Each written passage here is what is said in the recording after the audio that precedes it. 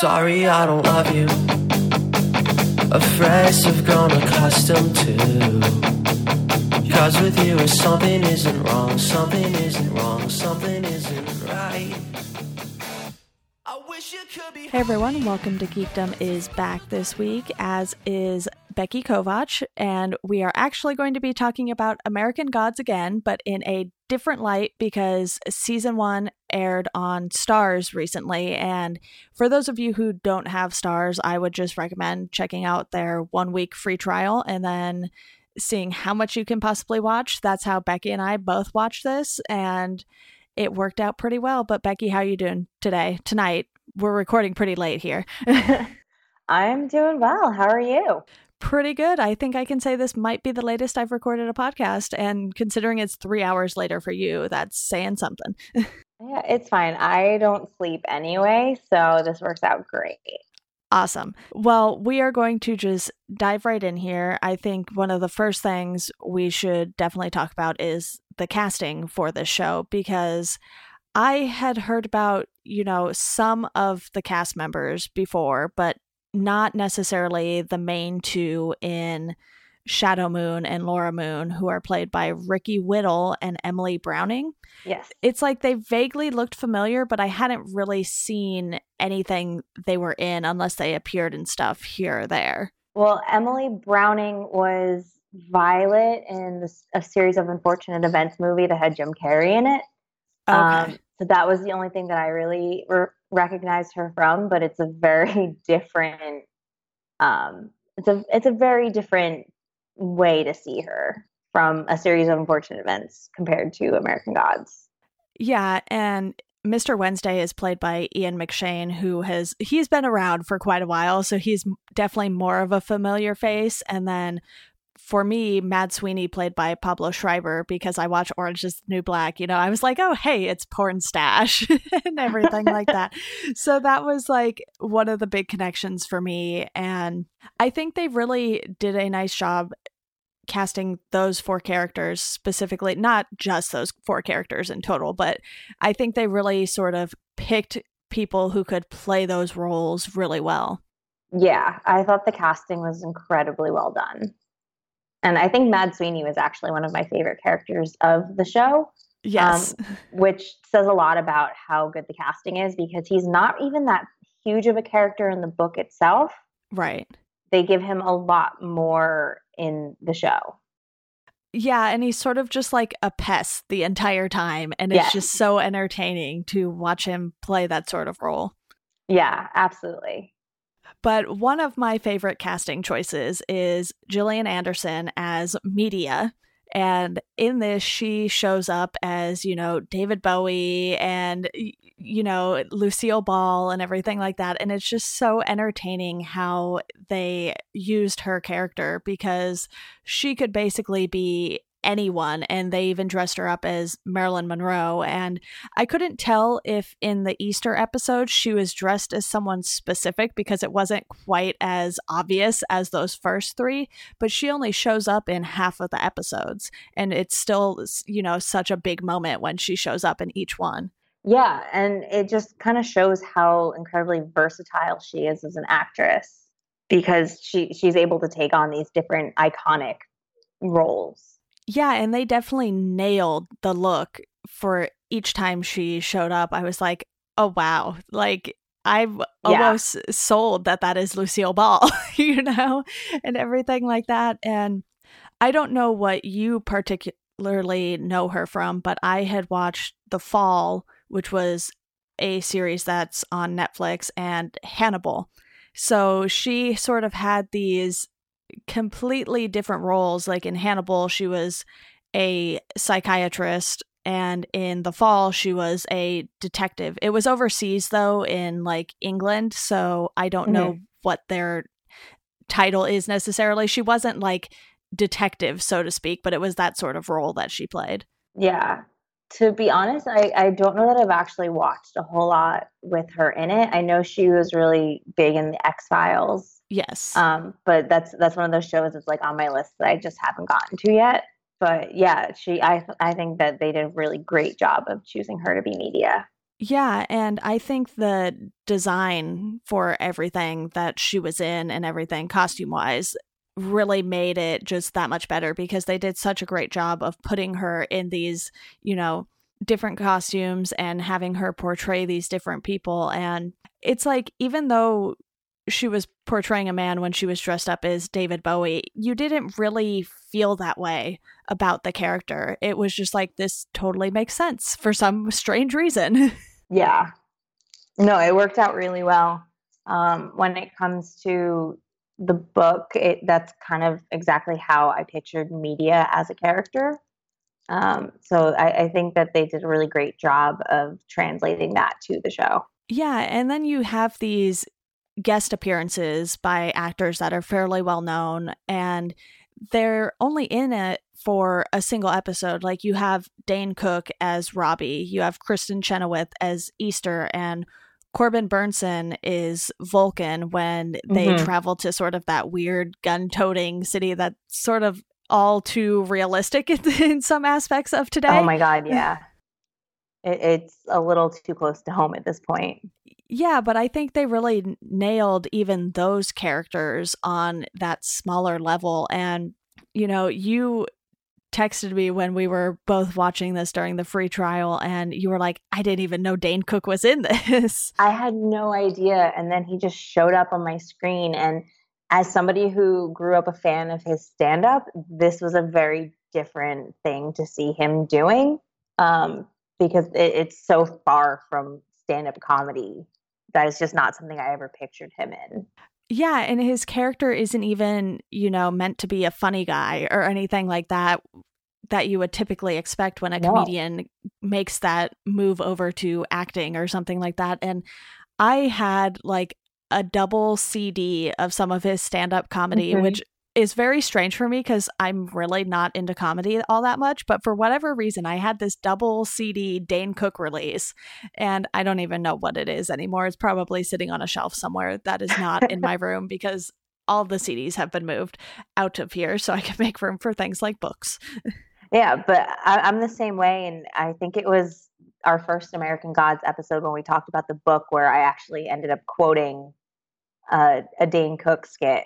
Yeah, I think you did. So it was very weird to all of a sudden see Dane Cook in American Gods, the show. Yeah, and Kristen Chenoweth as Easter just felt so perfect too, because she was, sort of just like this little cheery lady, and then Mr. Wednesday comes along and sort of ruins everything. And then, it's this big to-do, and she's in this big fancy house, and it's just, it's a really overdone scene, but if you've seen some of the things she's done in the past, it sort of really makes sense with what she's done. Yeah, for sure.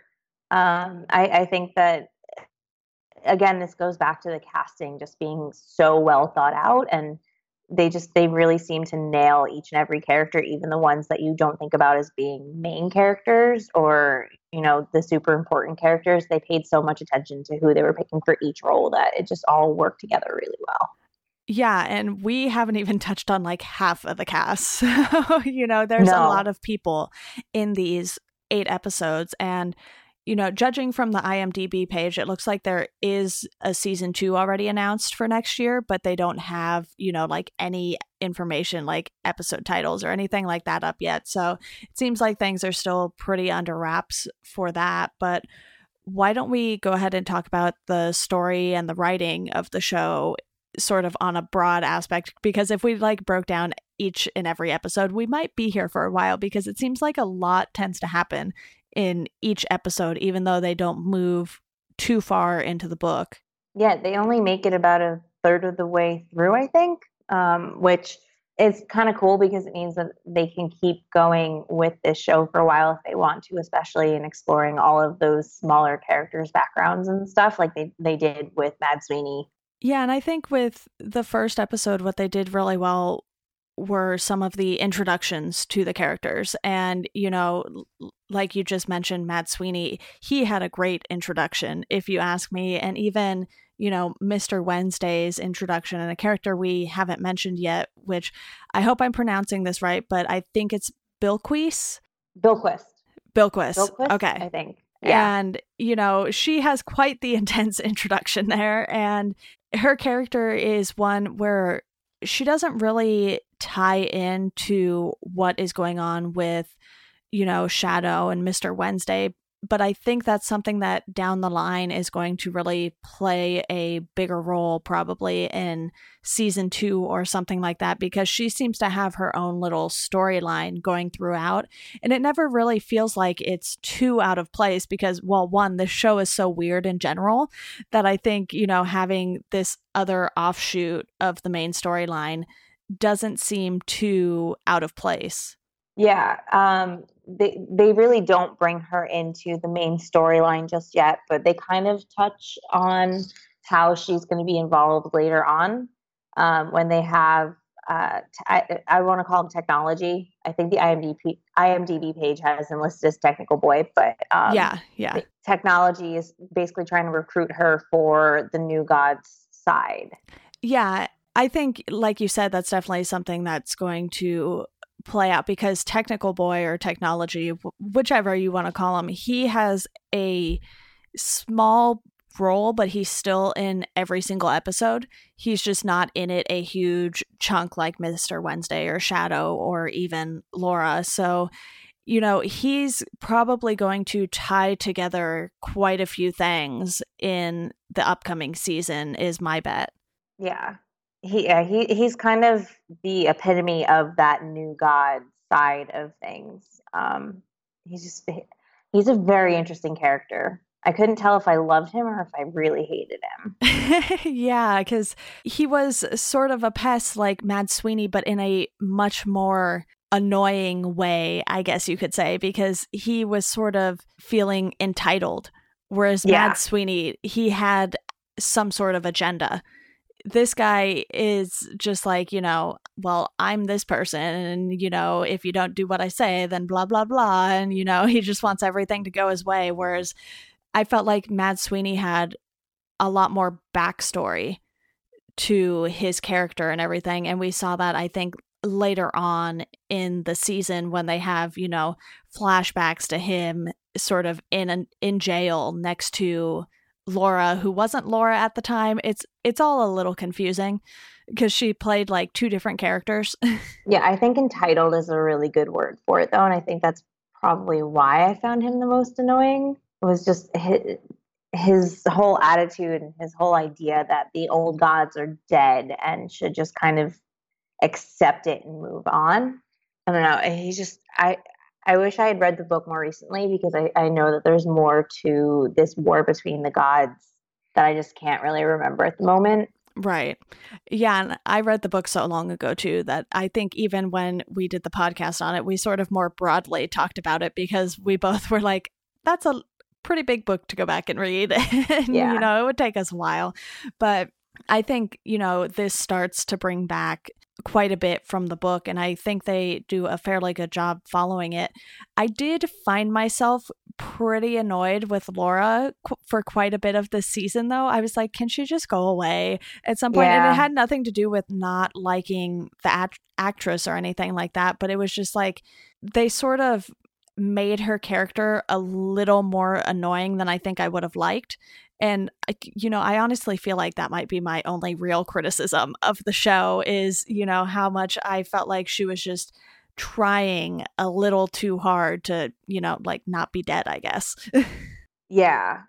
I also just can't stand the way she calls him puppy. And I know that that's how it is in the book. And that's just like what it is. Yeah. But the number of times that she just called him puppy in the brief amount of time that she was actually in the show, it just got very annoying. Yeah, and it was almost creepy at times because it felt like she was trying to sound like a small child. And she was, you know, the actress is pretty small herself in comparison to the guy who plays Shadow because he's like a pretty large dude. Yeah, it's kind of like when you see one of those couples on the street where like, dude's really tall and the girl's really tiny and it just looks like she's being kidnapped. So like Shaq and everyone else in the world. Yes, exactly. I don't know. Yeah, I agree with you. I think she was way more annoying than she should have been. Yeah, and like I said, that's sort of my only main critique of the show because I do think that the actress was a good fit. I just think the way they wrote her could have been done a little differently, and maybe they didn't have to like take on that puppy thing quite as much as they did, even though, like you said, it's in the book. They could have just toned it down a little bit. It was just too much. Yeah. And another thing I definitely wanted to ask you about was in episode 2, to start the episode, you know, they were on like the boat scene and everything, and it looked like there were a ton of slaves in there. Did you catch the Mr. Nancy reference? Yes. Yeah. Okay, so sorry. It's fine. I'm like thinking back to the episode. Yeah, and I had read Anansi Boys right around the time, either just before or just after we had started watching this, and I was like, oh my god, what if this is the same one? And I think it's the same guy. You know, so all of these things were like running around in my head, because while it's Anansi Boys and it's, you know, spelled differently, it's Mr. Nancy in that book as well. So it'll be interesting to see how they sort of keep giving us these little Easter eggs, or if they do even. Yeah, no, it's definitely the same character. I think Mr. Nancy is just his way of kind of modernizing a little bit and keeping up with the times. And one of the things that I thought was really cool about the show was how they did tie in all of these older religions and older belief systems and the way that they portrayed them in the show. Those are things that I'm not entirely familiar with. So it was a little surprising to me that I even enjoyed the book for this as much as I did. But I feel like they're doing it in a way where it doesn't feel like, you know, it's essentially a, you know, Christian religion and that specific God show. It's like this broader aspect of it, and it's definitely a lot more modernized, and like the new gods versus the old gods sort of really makes sense. Yeah. This book is the first time that I ever really thought of what it means to be a god, and the idea that people kind of do worship technology and media like today. It was a very new way for me to think about it. Yeah, definitely. And I think another thing they did really well was, even though the story really focused on what Mr. Wednesday had planned and, you know, him taking Shadow along basically as his driver and sometimes the muscle, I guess you could say, because, you know, like I said earlier, he's sort of this big guy, and he's even, you know, significantly taller than Mr. Wednesday. Yeah, he's huge. Yeah, so what do you think of all these side characters they introduced, like Salim, who ends up becoming the, what did you call it? The Jinn or something like that? The Jinn, yeah. Yeah. It's kind of like a genie, but not quite. Right, and then you have like the Zorya sisters. I'm probably butchering most of these names of people and things, because some of these words are just like, that spelling makes no sense. But, you know, you have the two sisters that Mr. Wednesday goes to visit, and then you have Anubis and Mrs. Fadil. Yes. And you sort of get glimpses of these other gods and these other people that might not directly link to Mr. Wednesday this season, but you can definitely see they're building something there. So what do you think of, you know, these little side stories other than Bilquis that they're building up? Well, I feel like they're kind of creating more of a backstory for all of these smaller characters that kind of play a role in the bigger war. Because I know that in the book, if I'm remembering correctly, there is some big meeting of the old gods where they discuss how to kind of move forward and handle the coming conflict with the new gods. So it's kind of cool to see them actually giving a voice to some of these more minor characters that were only kind of mentioned in passing in the book. Yeah, definitely. And I just want to note to everyone who cannot see this Google Doc right now that clearly the way I take notes does not always work for trying to remember things later, because under episode 5, I literally just have in caps what is this opening? And I have no clue what the opening was anymore. So clearly it was something that I was very confused by when it happened. And now I have zero clue as to what actually happened there. I want to say that was the puppet opening, almost like that. It was an animated opening of one of the old gods and their story and how the belief in that god kind of died out. Oh my God, I'm trying to remember which god it was. I think I do remember what you're talking about, and that would definitely make me type that response in my notes. So I think you're definitely on the right track there. Nan-Unini was the god. Okay. So that was either episode 5 or episode 6, because then in episode 6, I just put another weird opening. So I am not great at taking notes, even though my notes are pretty detailed other than that. So sometimes I just get like too involved with the show and I just like type things that make zero sense later. I'm sure plenty of people have done this with certain things. Oh God, you should see the notes that I take when I'm working on an album review. But yeah, Nan-Unini. So episode 5, the intro was that animated opening about the tribe crossing from Siberia, and they bring this mammoth skull with them, and that's their god, is this skull. Okay, yeah, that is definitely what I was talking about, clearly. So I think it probably just threw me a lot that they put animation into the show, because I don't think that was something I was expecting. But then it sort of keeps you on your toes the entire time too. It's like you can never let up on paying attention to the details of the show. And, you know, since I was taking notes during it, I wasn't doing nearly as much multitasking as I normally do when I'm watching TV, which was probably for the best, because otherwise, you know, this episode might have been a nightmare if I had been doing a bunch of other things while watching this.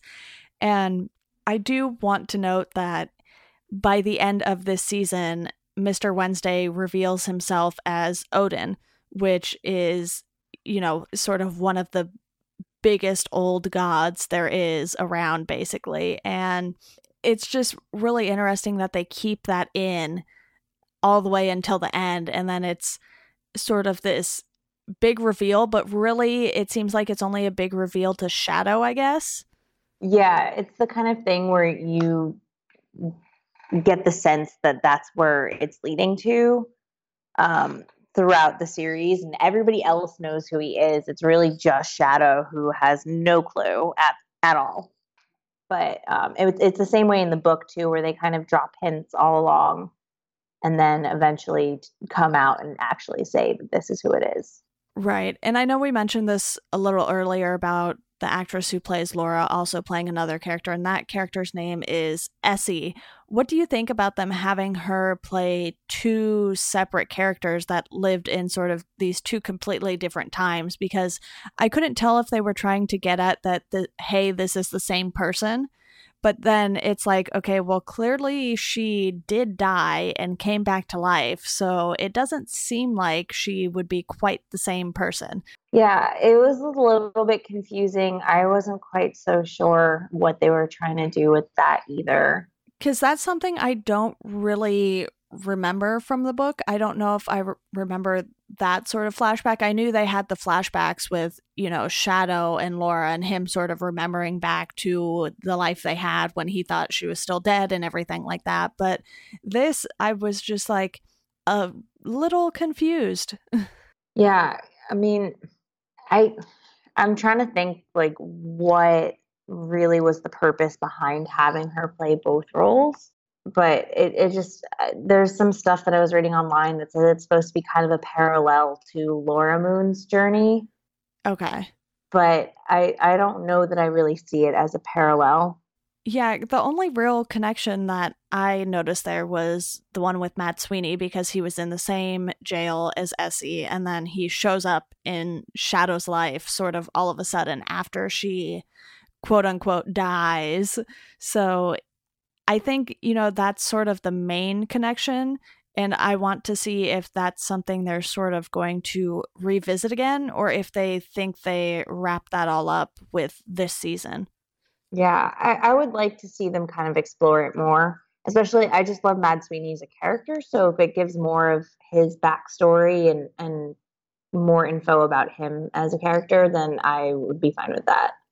Yeah, and this flashback sort of takes up a good chunk of episode 7, and it does end with Mad Sweeney showing up at Essie's house when she's sort of this old lady. So you know from that moment that, you know, Essie and Laura can't be the exact same person too, because it's like, you know, we saw her age, and then in the present day we saw her die, kind of, sort of, not really, because why not let dead people stay dead? Yeah, it's definitely not the same person. Like I said, I'm not entirely sure why they felt like they should have Emily Browning play both roles, but maybe they'll explore it a little bit more and it'll become more apparent in the second season. I guess we'll have to wait and find out. Yeah, definitely. And one last character I do want to bring up is the best friend Audrey, who is played by Betty Gilpin. And I had only seen her in appearances she made on, I want to say it was Elementary, because I am like one of the few people I know who still watches that show. I love that show. Okay, so you also watch it. So did you immediately recognize her when you started watching this? No, definitely not right away. Okay, because when I saw her, it's like she was someone who looked extremely familiar, and it took a few minutes for it to click for me. I was like, oh, she showed up in Elementary as, you know, Sherlock's kind of sort of girlfriend, but then not really. And, you know, I was like, okay. And she plays a completely different role in this, but I think she does it really well because, you know, in the beginning, she's so mad because Laura was sleeping with her husband while Shadow was in jail, and she seemed to be way more emotional about it than Shadow was, at least outwardly. I mean, I know we know that Shadow was sort of like dealing with this inner turmoil and everything, and then all of a sudden the next time we see her, it's when dead Laura walks into her house with like her arm in her hand. Oh my god, yeah, that was a lot to take in. Yeah, and she played that scene so perfectly too. It's like, excuse me, you're dead, so I'm going to freak out right now. Yeah, I mean, how else are you supposed to react to something like that? Especially when the person walks in wanting you to sew their arm back on, or trying to sew their arm back on in your house. Yeah, I don't know that I would have had the composure to say anything at that point. I probably would have just run out screaming. Yeah, and that's sort of what she did at one point. She just ran into the bathroom instead of outside. I thought that she was, again, everything was really well thought out and really well cast in this. I liked that she was way more emotional and way more visibly torn up over the affair than Shadow was. And then she tries to sleep with him on top of Laura's grave. Yeah. And you can tell that, you know, Shadow is pissed, but he's like not at that level that she's at with it. Yeah, well, he's upset, but he's pretty quick to just kind of accept her coming back from the dead, and he doesn't really turn her away, which that kind of bothered me because she died because she was having an affair with your best friend, and you're just going to accept her coming back and act like everything's kind of okay. Yeah, so I think, you know, the fact that she was so annoying, at least in our eyes too, it was just like, but why are you sort of doing this? So I think there are quite a few things they could have handled better with her character and their sort of post-death relationship, I guess you can call it. Yeah. And, you know, I think that's a fairly small price to pay for how good the show was throughout the first 8 episodes. Yeah. As a whole, it was incredibly well done. So it's kind of okay to look the other way on a few smaller details. Yeah, definitely. So I know because this is on Starz, it's probably hard to say if we'll watch, season 2 as it comes out, or if we'll do what we did this time and, sort of wait for those episodes to air and then go and binge watch it. I'm guessing that will probably be my plan, because I don't know if there are any other Starz shows that I really would actively be watching to want to pay for it, for months just to watch a single show. No, I'm the same way. So I'm going to assume that we'll end up waiting until all of the episodes are out and then we can do the free trial again. Yeah, especially since we just shared a login. So only one of us, used up an email on the free trial. Yeah. We're cheating the system, everyone. Don't tell on us. Well, let them come after us. It's fine. I think, Starz might have bigger things to worry about than you and I and our free trials. So I think we'll be okay. Yeah, at least we're not leaking episodes of unaired shows online. True. Very true. All right. Well, is there anything else that you want to touch on before we wrap this up? No, I feel like we kind of covered the show really well. Really, it all comes down to the casting and the fact that they really did a solid job of finding the right people for each role, even the smaller ones that you don't necessarily think of as being super important or super vital. But they paid really close attention to all of the details, and it came out so well. Yeah, and I really liked how they sort of saved Kristin Chenoweth for that last episode, and it was sort of this really big, grand episode that they did. And even though there's still obviously a lot of questions that need to be answered, I felt like it did wrap up fairly nicely for a first season. Yeah, and there's so much more that they can do with the next season. I can't wait to see where they take it. Yeah, especially since you have, all of these characters sort of going in different directions, but in the end, they're sort of probably going to end up either trying to accomplish similar things, or they'll possibly even end up all in the same place. Yeah. I liked how they kind of snuck in all of the tree references, which I don't think we've talked about yet, but just as a quick note, I know that plays a bigger role later on. So it was kind of cool that they're already planning that far ahead. Yeah, and there was a Godfather reference in the final episode as well. So I'm sure plenty of people enjoyed that too, even though it's not, crucial to the story or anything. It's always fun to just get these little tidbits in with the writing and everything. So I'm not going to lie, I've never seen The Godfather, so I haven't either. Missed that one. But I think I got the reference somehow. Wow. Okay.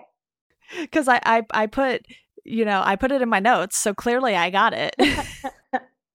I definitely missed it.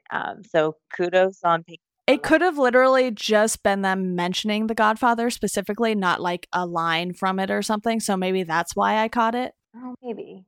It's on my list of things to watch though, so don't you all worry. I will get to it. I am a baby, so I'm gonna pass. It's too intense for me. See, Substream is kindly letting me embarrass myself and write about all these fantastic movies and, highly acclaimed movies that I have not seen, and just sort of be like, hey, look at what movie I haven't seen still. I think that's great, though. There are so many movies that are just these classics that everybody has supposedly seen that I've never seen. Yeah, that's basically me too, because the last post I did for them, or the most recent one, I should say, is one on Raiders of the Lost Ark. And it's like, people are like, how have you not seen Indiana Jones? I was like, I don't really know, but I know part of it because of the ride at Disneyland. So there's that. I will say I have seen Indiana Jones. So okay. You're slightly less embarrassing than I am this episode, so... All right. Well, I think that wraps it up. We kept this fairly short and hopefully concise. Hopefully we didn't get too off track for all of you, but I think we can definitely plan to be back for season 2. Hopefully, Becky, you will be back on before then to talk about something completely unrelated. So I know you and I have discussed a few other topics, but thank you again for coming on to talk about American Gods. Yeah, of course. Thank you for accommodating the super late recording time. Not a problem at all. It actually wasn't as bad as I thought it was going to be. I thought I was going to be like super tired, but turns out once I get talking about things, wakes me up a little. Yeah. Awesome. Well, I know it is quite late for you, so I will let you go. And to the listeners, as always, thank you guys for listening, and we hope you enjoy the rest of your day.